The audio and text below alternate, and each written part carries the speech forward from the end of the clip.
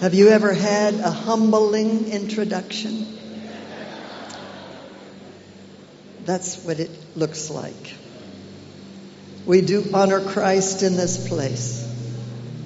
Because of Him, we are. Because He did, we have. Because He came, we can go. Heavenly Father, as we receive your words in this place, I thank you that our hearts are already tuned toward you. There's an excitement, there's an expectation, and you never disappoint. I thank you for this great miracle center and all that it represents, and for this school of wisdom that has gathered men and women from all over many nations and across Nigeria who are demonstrating the revelation of the gospel in all that they are and do. I thank you for this testimony in this nation. I thank you for what it means to the whole world. And I thank you that you allow me to stand in this place and open your word and speak your truths, that we might be excited concerning your plan and who we are in your plan in this world. So when now we say welcome, and we say thank you in advance, in the gracious name of Jesus Christ, we say amen, amen, amen. God bless you. Please, you can be seated. It has been an incredible experience, an honor to be with you during these days. You can only try to imagine the love and esteem that I have for my own niece, Bishop Wally, the entire Idahosa family, and not only the family, the entire work that they have founded in Nigeria. Everything from the churches to the schools, the hospitals, the clinics, Christian Women's Fellowship, everything that is out of this ministry is so amazing. You need to give God praise.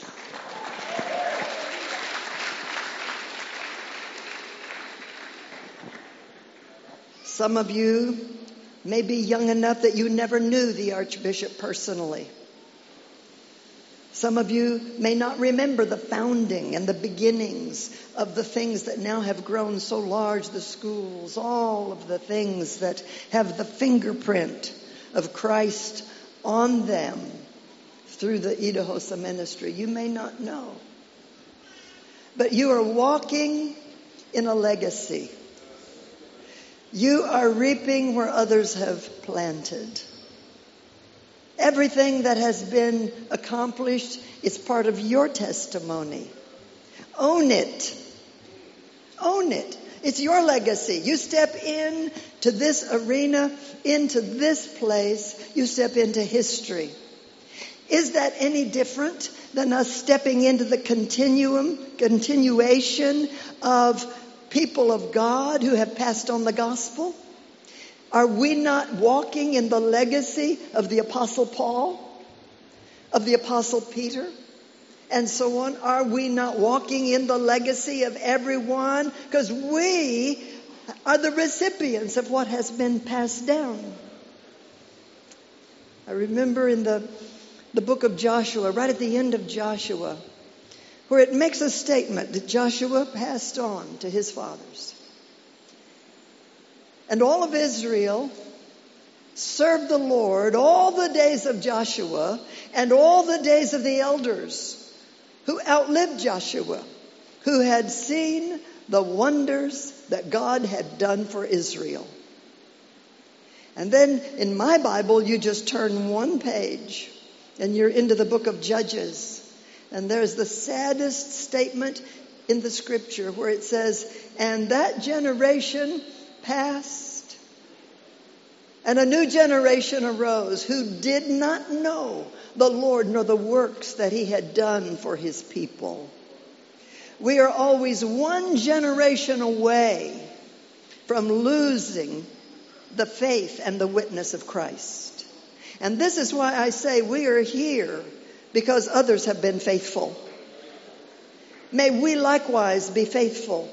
And in this school of wisdom, with the theme of believers in action, this harvest passion, may we have a new resolve and a deep passion to not let this good news of Christ die in our hand. And we will pass it on. We will be sure that the message of Christ continues. Will we do that? I've come to this conference expecting to be refreshed and refired. Surely you have also. I'm like you. I desire fresh. This choir, so can I say turns me on?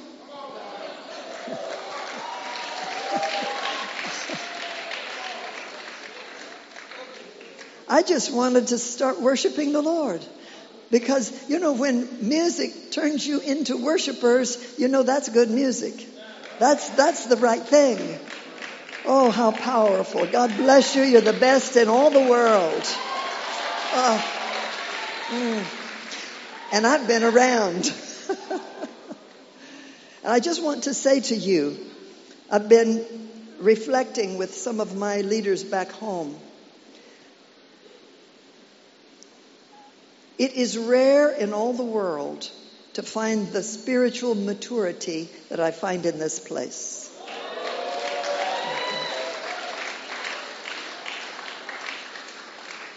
And that maturity and solid faith is a result of the gospel. It's not a result of quacky teachings and faddish methods and ideas that come and go. No, that does not produce maturity. And because you already know who you are in Christ, you already know what His cross has accomplished for you. You already know that you are in Him and He is in you. And you already know all that implies about who you are and who you've been caused to reflect. Because you know that, I can discuss a topic that I wouldn't discuss anywhere else. And it concerns the kingdom of God. The reason I would not discuss it is because the kingdom of God is one of those things that has been so misused, taught so crazy. I have seen the result of the twisting of the message of the kingdom of God in nations where it's actually caused the church to be eliminated. Isn't that sad? I've seen many things that are in error because of the kingdom itching mentality. Everyone wants to be a king. Everyone wants to have a kingdom. Everyone wants to be the head honcho. And so the idea of kingdom of God, wow, I get to be. We're no different than James and John when they said, can we sit on your right hand and on your left? That's what kingdom mentality does to you. That's not what Jesus needs. He needs servants to go and wash the feet of our dusty world. That's what the kingdom of God represents. So I'm going to discuss this with you tonight. And I'm going to paint the most beautiful gospel picture of the kingdom of God. And hang with me because you'll see why it applies to the theme of this school of wisdom. We are living in significant times. Do you believe that? And we're living in times of great transition. I was fascinated as we watched the events surrounding the death of Queen Elizabeth II. I don't know if you watch these kind of things. Do you? Yes. So you have a history with the monarch and with the colonial rule, all of that, good or bad. It's part of the history. She was a gracious lady, a Christian, and we can't blame her for every decision that was made. But the idea to see her the day before she passed, she received a new prime minister in England. Now, that one is already gone. There may be one or two more gone. I don't know. I don't really keep up on those things. I know that we have received a new president in Kenya. There are other nations that are facing elections, such as is the case right here. We're living in times of transition. Right today, we had elections in the United States, and there is so much war over the political opinions in my country.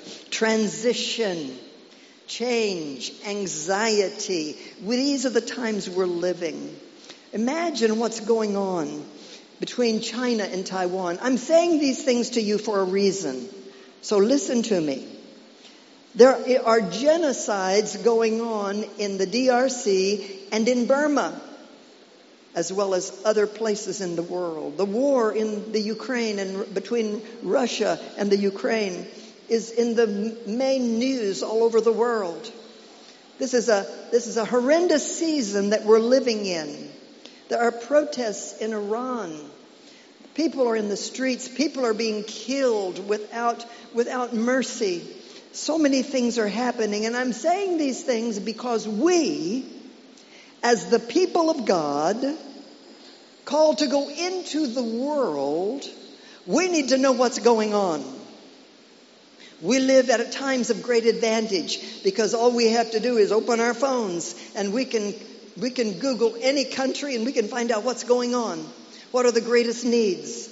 What are the promises? What situation are the people in? We as God's people need to know. Let us not be distracted by only knowing about our nation or our city. We are world people. When Jesus said, go into all the world, we all of a sudden become a world citizen. And so we care. We want to know the needs of people. We want to know how to pray. We want to hear from God. What is our part? How do we share these things and cause others to be aware and pray? Very important. When we look at, let me show you in Matthew chapter 24. Let's see. Matthew 24, listen to this. Jesus sat on the Mount of Olives. His disciples came to him. I'm at verse 3. And he said, tell us when will these things be, and what will be the sign of your coming and of the end of the age? And Jesus answered and said, take heed that no one deceives you. For many will come in my name, saying, I am the Christ, and will deceive many. And you will hear of wars and rumors of wars, and see that you're not troubled. For all these things must come to pass, but the end is not yet. For nation will rise against nation, and kingdom against kingdom. And there will be famines, pestilences, and earthquakes in various places. All these are the beginning of sorrows. And then they will deliver you up to tribulation and kill you. And you will be hated by all nations for my name's sake. And then many will be offended and will betray one another and will hate one another. Then many false prophets will rise up and deceive many. And because lawlessness will abound, the love of many will grow cold. But the one who endures to the end will be saved. And this gospel of the kingdom will be preached in all the world as a witness. I'll just stop at that witness word. That means miracles. We talked about that last night. The world is going to see the demonstration as it is seeing now of the resurrected Christ. The gospel will be preached in all the world as a witness to all nations, and then the end will come. So when we read these things, we understand that the gospel is being preached. Be encouraged when you hear of all the wars and divers things, the plagues and the circumstances. Ebola beginning to spread across Uganda again. They're beginning to close schools because of the children that are being infected by Ebola. When we see these things, be encouraged. The gospel is being preached. Yes, I think that should make you happy. I told you, hang with me. You're going to see this is relevant.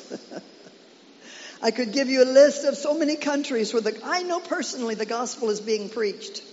Just in the last 2 years, while I've been somewhat grounded from international travel, I have been in 185 nations through the internet, preaching the gospel. Literally tens of thousands have accepted Christ. Thousands of miracles of healing, water baptisms, churches have been planted in one area alone as a result of one radio outreach that I've launched in Uganda. 11 churches have been planted in just the last 12 months. The gospel is being preached, and all of you can say the same thing. So we come and we encourage one another and we remind one another. No, the gospel is being preached and it is power and it is making a difference, and the world is seeing the resurrected Christ. Hallelujah. Hallelujah. Why am I saying these things? I'm saying these things to you because all of the good things that are happening through the people of God, all of the things that are happening through the Church of God mission, through all of the outreaches, all of your churches, all the things that you're involved with, every village, every town, everything that's going on, that involves the kingdom of God. And that's what we're here to focus on. So I'm talking about, and my title is Understanding the Kingdom of God. Are you ready? Why does it matter? Well, it matters because that's a Bible term. We can't just set it aside because it raises all kinds of strange ideas. In the NIV Bible, and I'm sorry I haven't counted in the King James, but the kingdom of God is referenced 76 times. And the kingdom of heaven is referenced 38 times. Listen to me. These two terms are interchangeable. Don't be confused about which is which and try to accept complicated definitions of each one. They are the same. The kingdom of God, the kingdom of heaven. The Jews of the first century understood this. They understood the concept of kingdom, and they flashed back to the kingdom of David, the greatest king in Israel, the one who they all hoped and expected would reappear in yet another person, and that physical, natural kingdom would be restored, and the Romans would get out of their way, and they would have someone on a throne again, and everything would go back to normal. Clue: there is no going back. In Christ, it's now and forward. When you get caught in the back, reevaluate. That's what the children of Israel did. And in Jesus' day, he was right there among them. And yet they could only think of King David and reestablishing what they were comfortable with from the past. Jesus taught, as we referenced before, Acts 1 verse 3, after his resurrection, he hung around and he taught for 40 days. And the scripture says in Acts chapter 1 verse 3 that he spoke about those things concerning the kingdom of God. So this must be an important topic. Can we agree to that? He taught at least 7 parables about the kingdom of God. But I'm focusing my text tonight on one. It's in the Gospel of Mark, chapter 4. And it's only 3 verses, verses 30, 31, 32. Then he said, "To what shall we liken the kingdom of God? Or with what parable shall we picture it?" You see, with each of the parables, he's giving us a picture in a natural way, with natural things, to help us see spiritual things. A parable has one main story, one main principle, one main lesson. With what shall we picture it? It is like a mustard seed, which when it is sown in the ground, it's smaller than all the seeds on earth. But when it is sown, it grows up and becomes greater than all the herbs and shoots out large branches so that the birds of the air may nest under its shade. With what shall we picture the kingdom of God? Oh, hold that picture. Hold that picture. You see, there's so much confusion about the kingdom of God. May I suggest some things that it is not? It is not an earthly system of rule. It is not an earthly system of rule. Jesus said to Pilate in John 18, verse 36, "My kingdom is not from this world. If my kingdom were from this world, my followers would be fighting to keep me from being handed over to the Jews. But as it is, my kingdom is not from here." The kingdom of God is not a spiritual hierarchy. It is not a spiritual hierarchy. I was speaking with someone today. I don't believe in hierarchy. There's only one Lord. There's only one master. There's only one head of the church. We are all fellow servants. We are all equal and have a master to obey. Very important. The kingdom of God is not a future spiritual kingdom that Jesus will set up. You see, we have all kinds of interesting ideas about the kingdom of God. The kingdom of God is not a replica of David's kingdom of 1,000 years before Christ. That is not the kingdom of God. There's some wonderful teaching in the New Testament, concerning the kingdom of God. Listen to these verses. Matthew 3, verse 2. John the Baptist, who we call John the Baptist, he came and he said, "Repent, for the kingdom of heaven is at hand." So something was happening right then as John was preaching, as he was announcing, something's happening. I hope you will feel it before we leave tonight, that something is happening concerning the kingdom of God. In Matthew chapter 6 and verse 33, Jesus said, "But seek first the kingdom of God and his righteousness, and all these things will be added to you." So Jesus is saying, seek it first. And yet we don't quite understand yet what it is, but seek it first. Let's continue. What about Romans 14, verses 16 and 17? "Therefore do not let your good be spoken of as evil.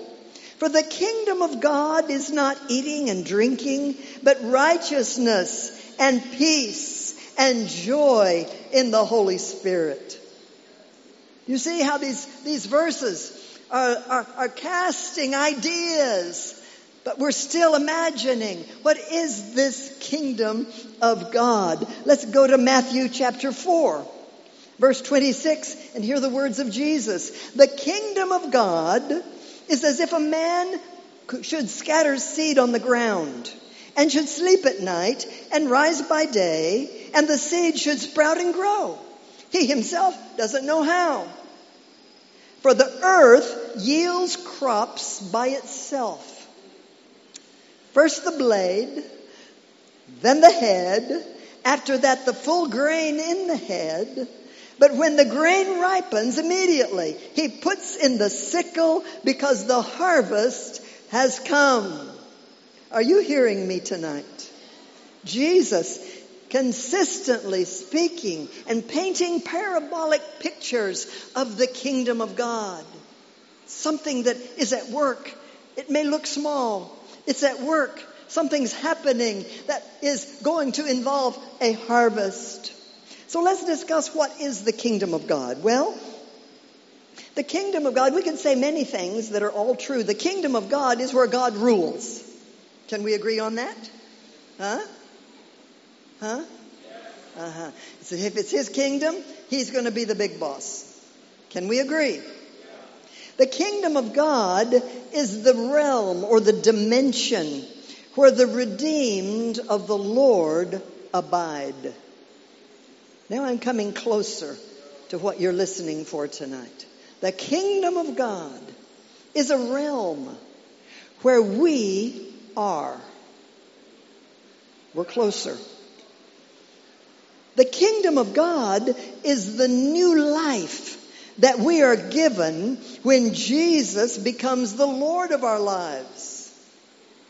So the kingdom of God is this new life that we are given when we allow Him to reign in our lives. The kingdom of God is where Christ is the one and only reigning King. Can you say amen? Amen. The kingdom of God is the demonstration of the will and the presence of God. Think about this. We, as the body of Christ, we can say our identity is the body of Christ. Do you agree with that? Our identity is the body of Christ. Okay? But the action that we take, the action that we do, is the demonstration of the kingdom. We have to bring these things together. Who we are and what we do. Who we are and what we do. We know full well that we're the redeemed of the Lord. We know that Christ lives in us. And everything that we do is in His name, and it's Him doing it through us. Now, can we begin to grasp that that is the kingdom of God at work? Does it still have to be some ethereal, distant, ununderstood something? Can we bring it that close to our own lives? The kingdom of God was inaugurated when Jesus came out of the grave.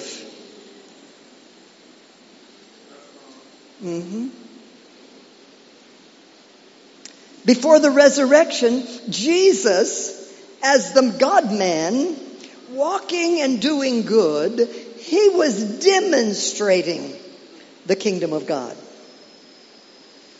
Everything He did was the kingdom of God. It was the action of the kingdom of God. Do you remember the prayer Jesus taught us to pray? Let your kingdom come, your will be done on earth as it is in heaven. We are the ones who allow His kingdom to come. Every time His will is established, the kingdom has come. When blind eyes come open, that's the kingdom of God. When a crippled walks, that's the kingdom of God. When a lost person discovers the life of Christ, that's the kingdom of God.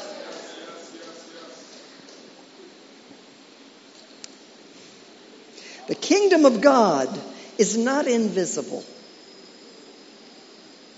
It's visible in you. You give flesh to the kingdom of God and allow the will of God to be manifest. So I love the song. I was just holding back tears that my storage is empty. I'm available. I'm available. Use me. Fill me. You speak through me. Heal through me. Forgive through me. Dig wells through me. Teach children through me. Live life with joy and purpose through me. I'm available. That's the kingdom of God. That's the kingdom of God. It's an amazing thing what happens when we die to ourselves and we allow the resurrected Christ to stand up in us. Jesus becomes the King. Yes, we surrender to His lordship. We surrender to His rule. But that's just the beginning. Yes, we get saved. Yes, we turn away from our old life. Yes, we say, okay, Jesus, you're my big boss, and I will only do what you give instruction. Yes, yes, yes. My friends, that's just the beginning. After we come past that first grade, then we step into a dimension where we are the demonstration of the kingdom of God. How did Jesus demonstrate the kingdom? Look at His actions. When he touched and healed the leper, that was the kingdom of God. When Jesus forgave the sins of the paralytic, that was the kingdom of God.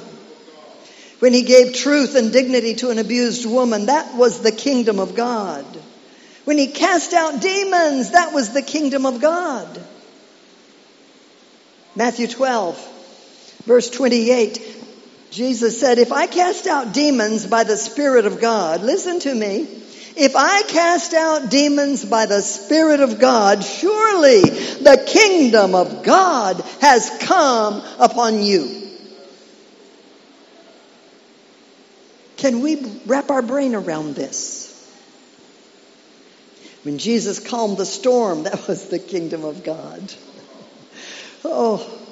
When Jesus fed the multitude, that was the kingdom of God. When Jesus challenged the religious and social systems of his day in first century Judea, that was the kingdom of God.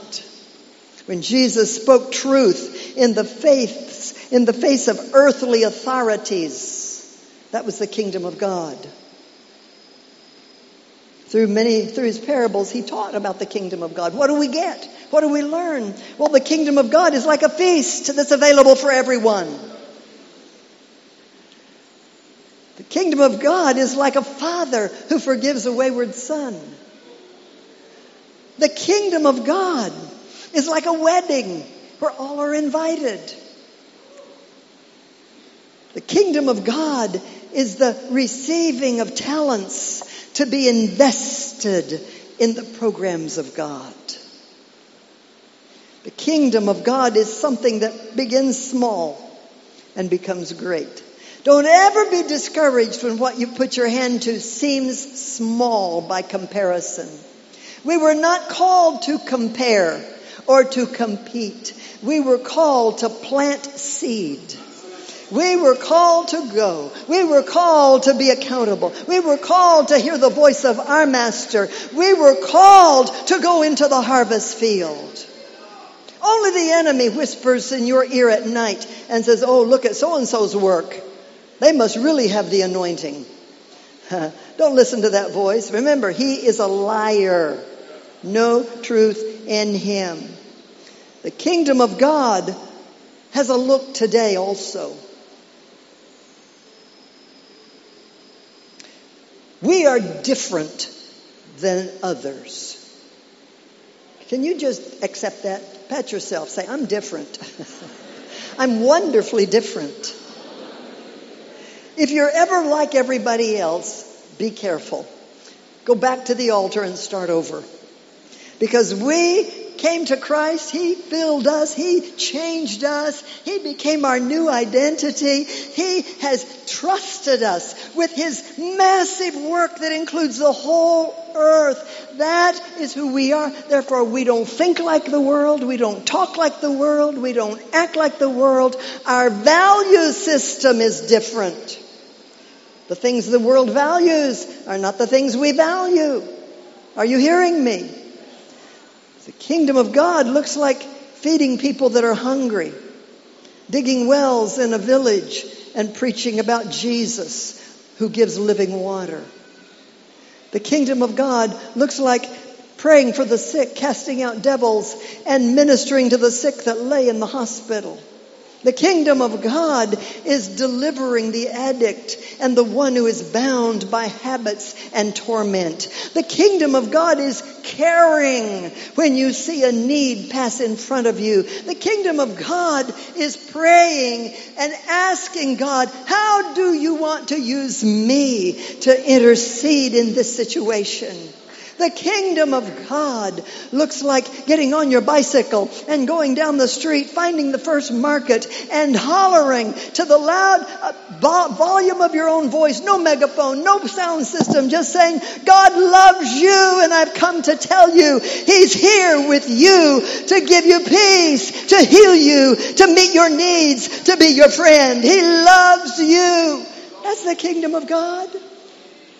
The kingdom of God looks like you begin in a business, doing justly, having just scales, treating people righteously, gaining a profit so that you can live as a testimony of abundance, with plenty more to give to others when there's a good work and something for the kingdom to be done. Are you hearing me?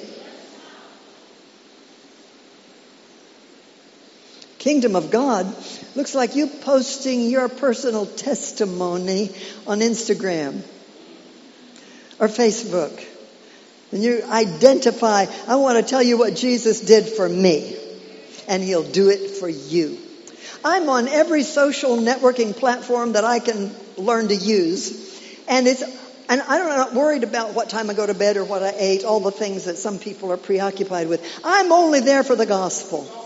I'm there. We were talking the other day. When COVID began in the States, it was March of 2020. I called our team together and I says, I want to post every day a miracle video. And I want the same caption every day. When everything looks hopeless around you, remember we serve a God of miracles. All video miracles. We never ran out. We did it for 365 days. And I'm telling you, you can use these media for the gospel, to bring hope, to bring peace, to remind people, no, don't give up. This isn't the end. No, there is a God who's over all. He has everything in control. That's the kingdom of God at work. Kingdom of God is not just what is preached with eloquence from a pulpit. No, the kingdom of God is every believer filled with the Holy Spirit out into the marketplaces of life, doing the work of God's will. What does God want? Then you know the work of the kingdom. Oh, hallelujah.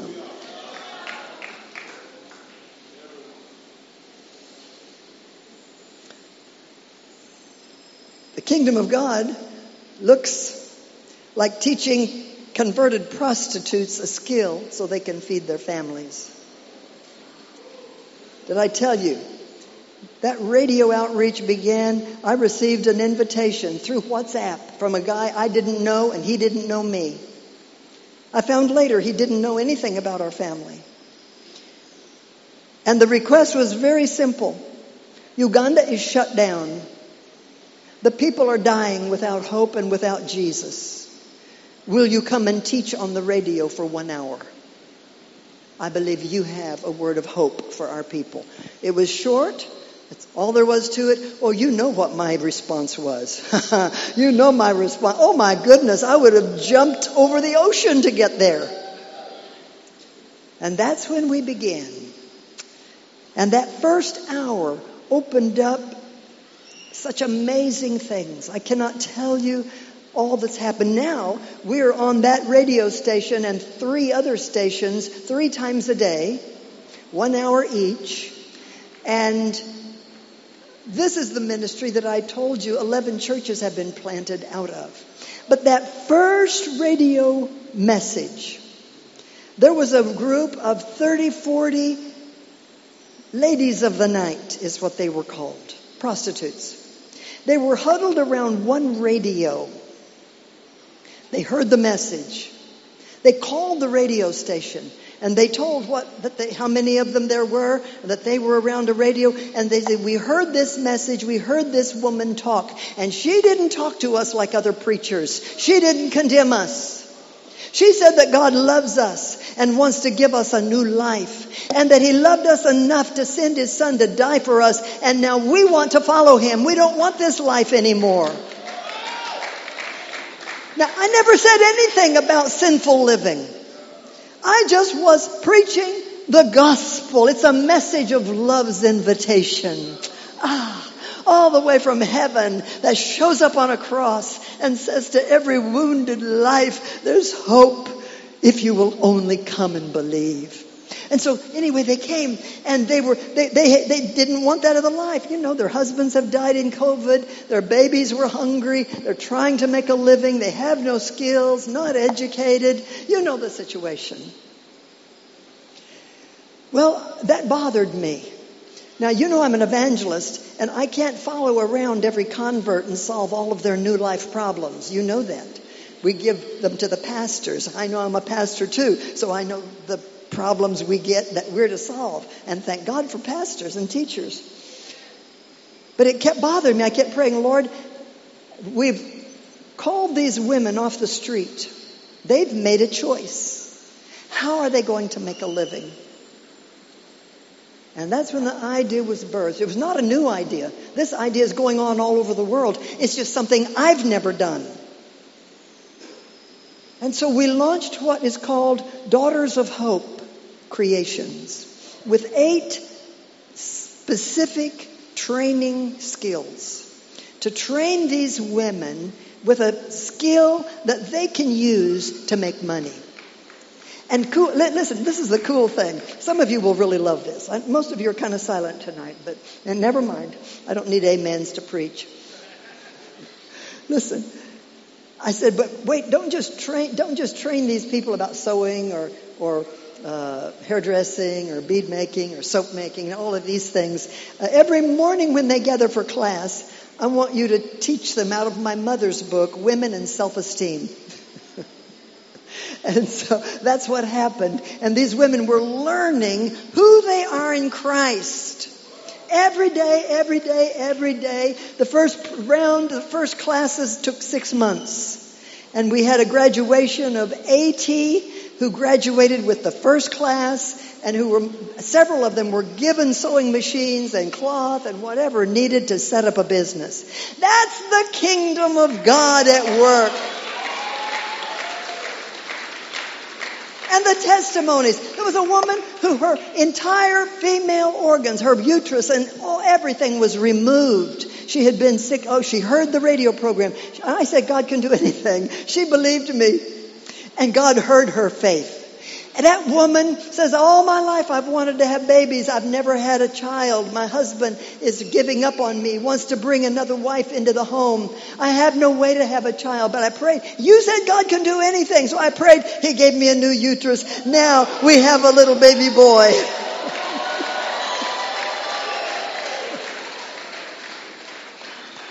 A woman called and she said, I was on my way to commit suicide. The witch doctor told me I had to give my daughter to him to sacrifice, to solve the COVID problem in Uganda. And from the time he did that, I have not been able to heal.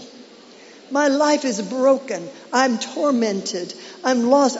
She was ready to commit suicide. But as I passed by, I heard a radio preacher. And it was a woman saying that Jesus Christ died for you. And so when I heard that he died for me, I knew I don't have to die. He already did, and he loves me. What a beautiful, beautiful conversion. Now, about 2 weeks later, I get a photograph. And it's of this woman. She called the pastor there. And she says, I want you to go with me to the grave of my little girl.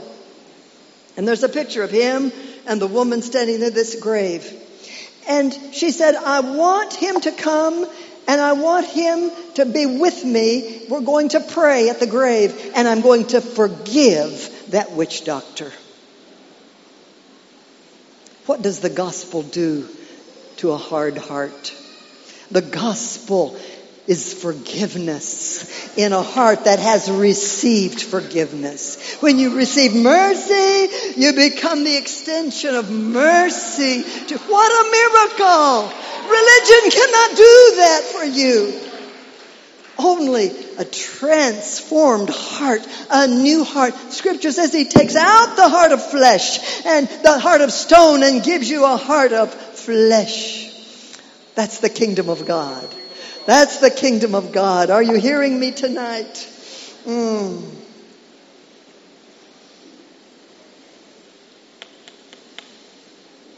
Luke 17, verse 20, 21.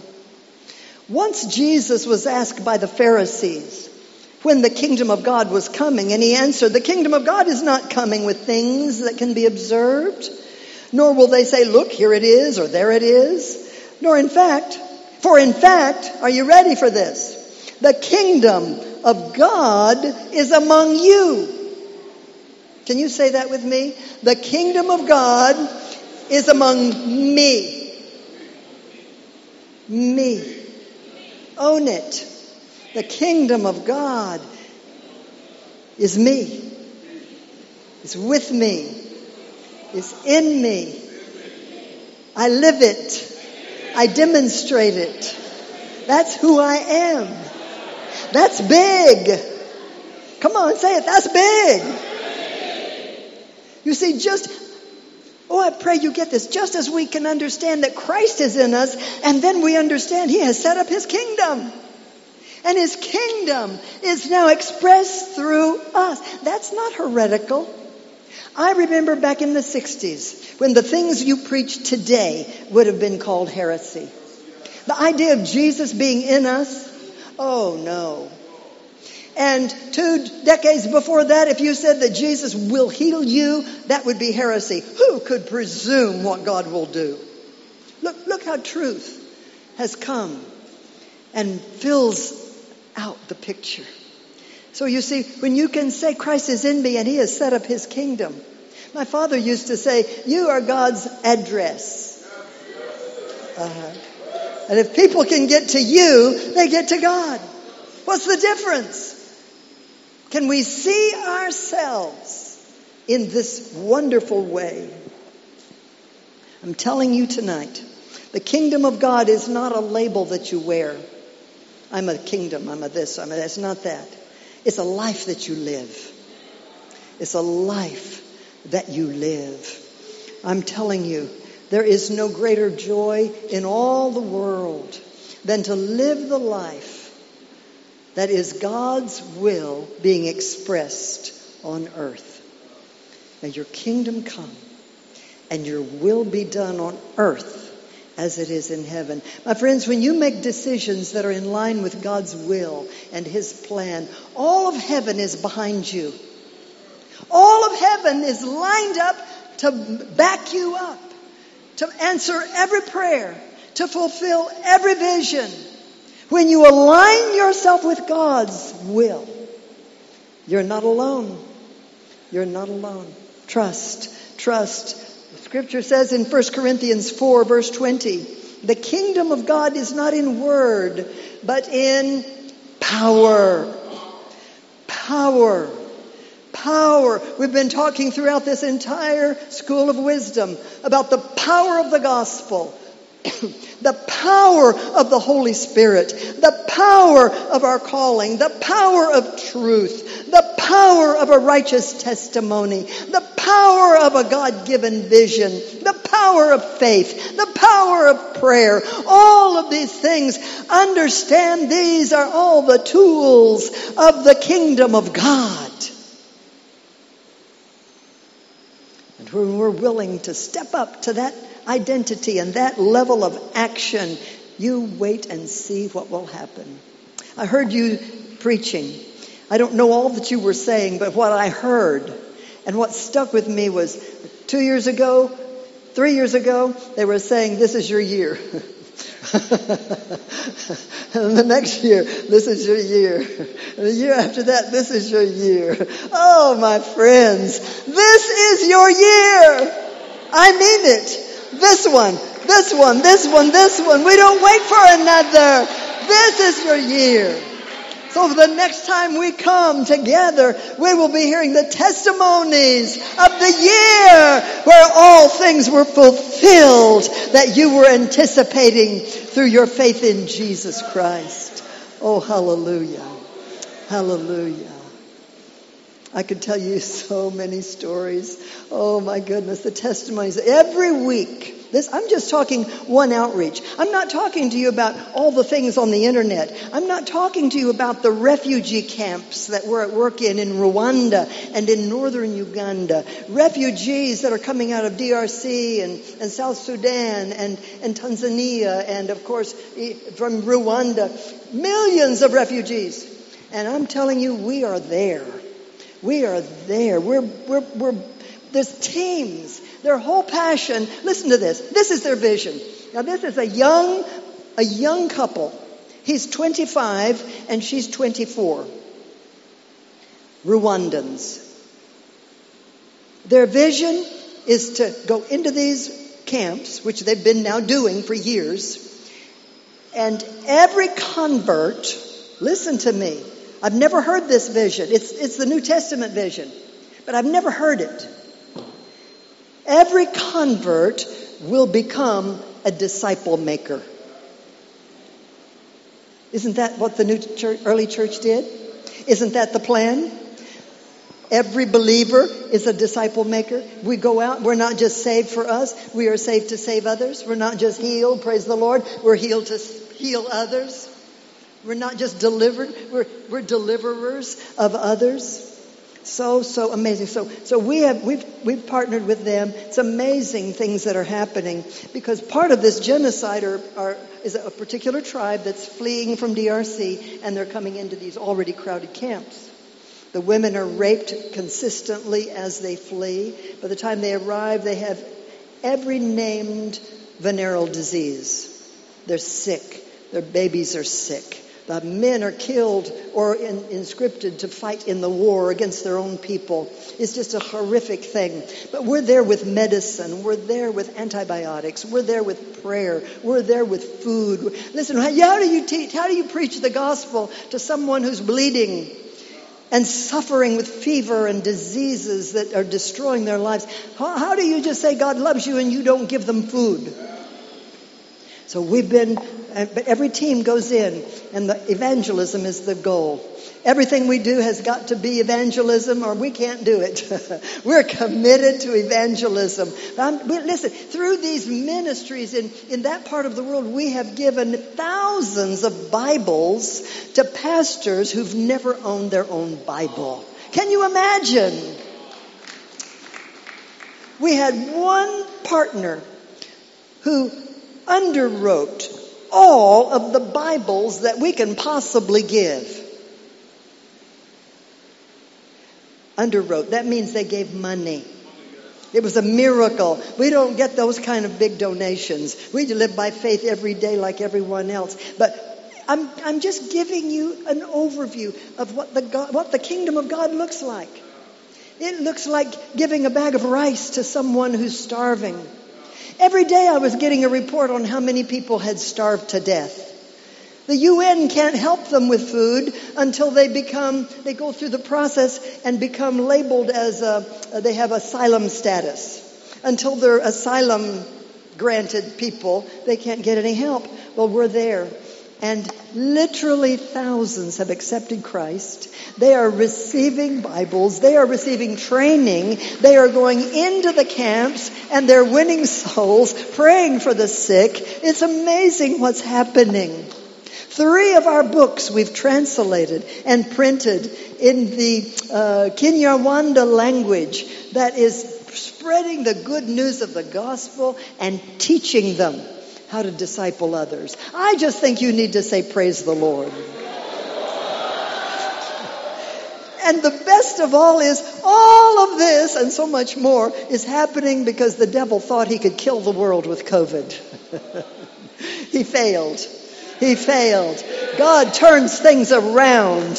He turns everything around because he will demonstrate himself as the Lord over all. That's why we're not troubled when we hear bad news, because we know God's on our side. And he will turn things around. We keep our faith in him. We keep going forward doing what he told us to do. That is the kingdom of God. That's who we are. So if you can see yourself that way, just the same, you don't go around saying, I am Jesus, do you? No, you don't do that. But you know he lives in you. Can you likewise believe that you are the kingdom of God in operation without feeling embarrassed or like you're trying to usurp anything? No, that is who you are. The kingdom of God is in you. Now tonight you have to decide what the kingdom looks like through you. What does the kingdom look like? What are the new goals? What are the new avenues? What are the new places? What are the new consecrations? What are the new callings? What are the new ideas? What are the new visions? What are the new things that no one has thought of before that has been coming to you during this week of School of Wisdom. What is it? You've been writing them down. You've been crying at night. You've been praying. You've been joining the choir in this wonderful anthem, Lord, use me. So this is the finale moment when we don't just say goodbye to another School of Wisdom, but we make a consecration. We make a consecration. You see, every time you hear truth, and you've heard truth in every session of this wisdom school, it's been incredible, incredible teaching. I've listened to every session online. I'm telling you, when I'm not here, I've been with you online. And you are so blessed. But when you hear truth, you become accountable. Mm-hmm. And you respond. You respond. One way or another, you respond. If you do nothing, you're responding. If you do something, you're responding. And so we're accountable. We can no longer be people who don't know who we are. We can no longer be people who are already tossed here and there by every wind of doctrine. We can no longer be those people who are not sure of our salvation, or who are worried about curses, or who are not sure that our prayers are answered. We can never again be those people who do not know who we are, what we've been redeemed for, and the great price that was paid so we can declare who we are in this world. So I'm going to invite you. I want you to stand to your feet. And I'm going to ask you to respond. I want you to respond. I don't know what consecration looks like to you. To me, it looks like opening my mouth and talking to the Lord. It looks like me on my knees making a commitment between me and the Lord. Consecration to me means me saying yes beyond what I've ever said yes to before. So this is our time. This is our time. How do you want to respond? How do you want to respond? Let's begin to open our mouths. Raise your hands. Let's open our mouths. Let's give ourselves. Let's consecrate ourselves for a purpose that God has been saying.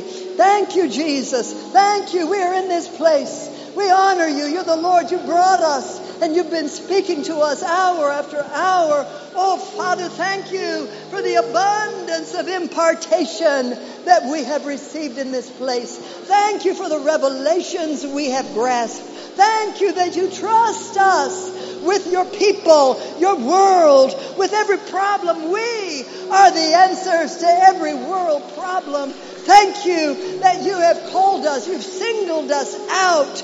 You have invested yourself in us. You have breathed in us your Holy Spirit. You have called us by your own name. You have given us your word. You have given us your promises. You have deemed us worthy to represent you and to manifest your kingdom in this world. We give ourselves to you, Lord Jesus, that from tonight nothing will be impossible. We will see no situation beyond the power of our God to control, to master, to turn around. Every vision will be fulfilled. Every dream will be accomplished. Every need will be met. Thank you that you are the giver of finances. You are the healer of broken bodies. You are the one who speaks and we hear. Thank you, Father. Thank you, Father. Thank you, Father. We are your people. We are your body. We express your kingdom. There is none like you, O Lord.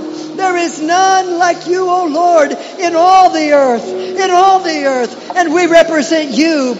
We stand tall in faith. Nothing will hinder us. Nothing will detract us. Nothing will cause us to be discouraged. We reject the lies of the enemy and we stand firm on that solid rock. We are the will of God in demonstration. We are the redeemed of the Lord, and we say so. Thank you, Jesus. Thank you, Jesus. Thank you, Jesus. Thank you, Jesus. Hear the voices of your people. Hear their cry. Hear their hearts. Hear their commitments. Make covenant with your people tonight. Every commitment, may you seal it with your promise. In Jesus' name, may your Holy Spirit rise in this place, and may we be consumed with your presence. In the powerful name of Jesus, we say yes, we say yes, we say yes, we say yes, we say yes, we say yes. Oh Jesus, Jesus, Jesus, we say yes, we say yes, we say yes, we say yes. We get the choir back up here. The small choir. Let's sing that. Praise the Lord.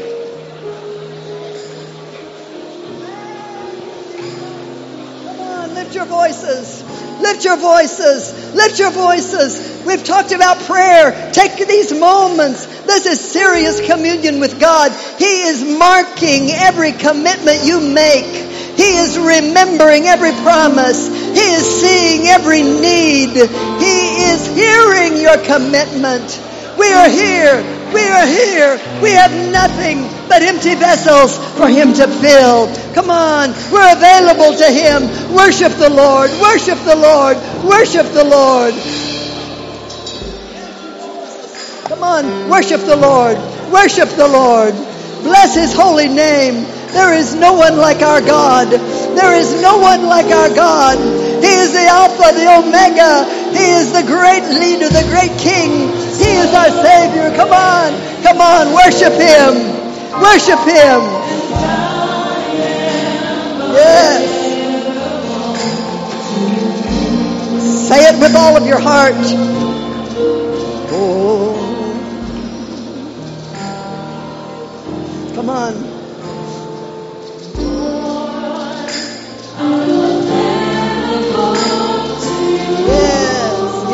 Yes, yes, yes, yes.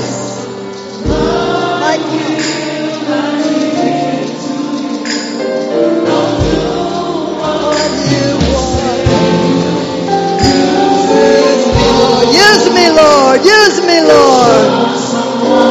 Yes. Enable me.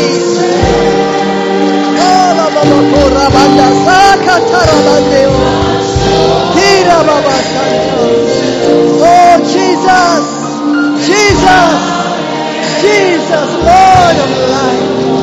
Oh, Lord,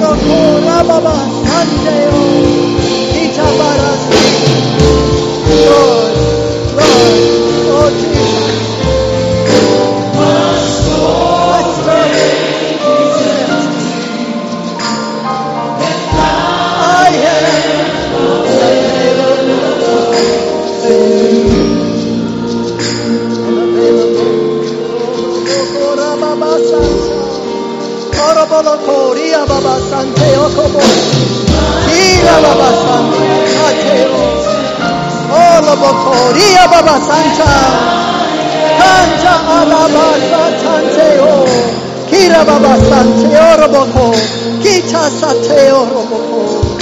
Jesus, Jesus, Jesus, Jesus.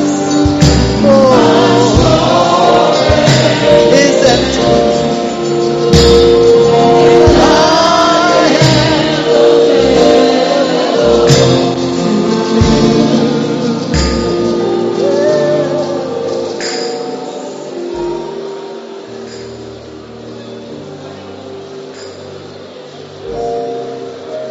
This is your song now. Open your mouths. Put your words to it. The presence of the Lord is powerful in this place. Yeah.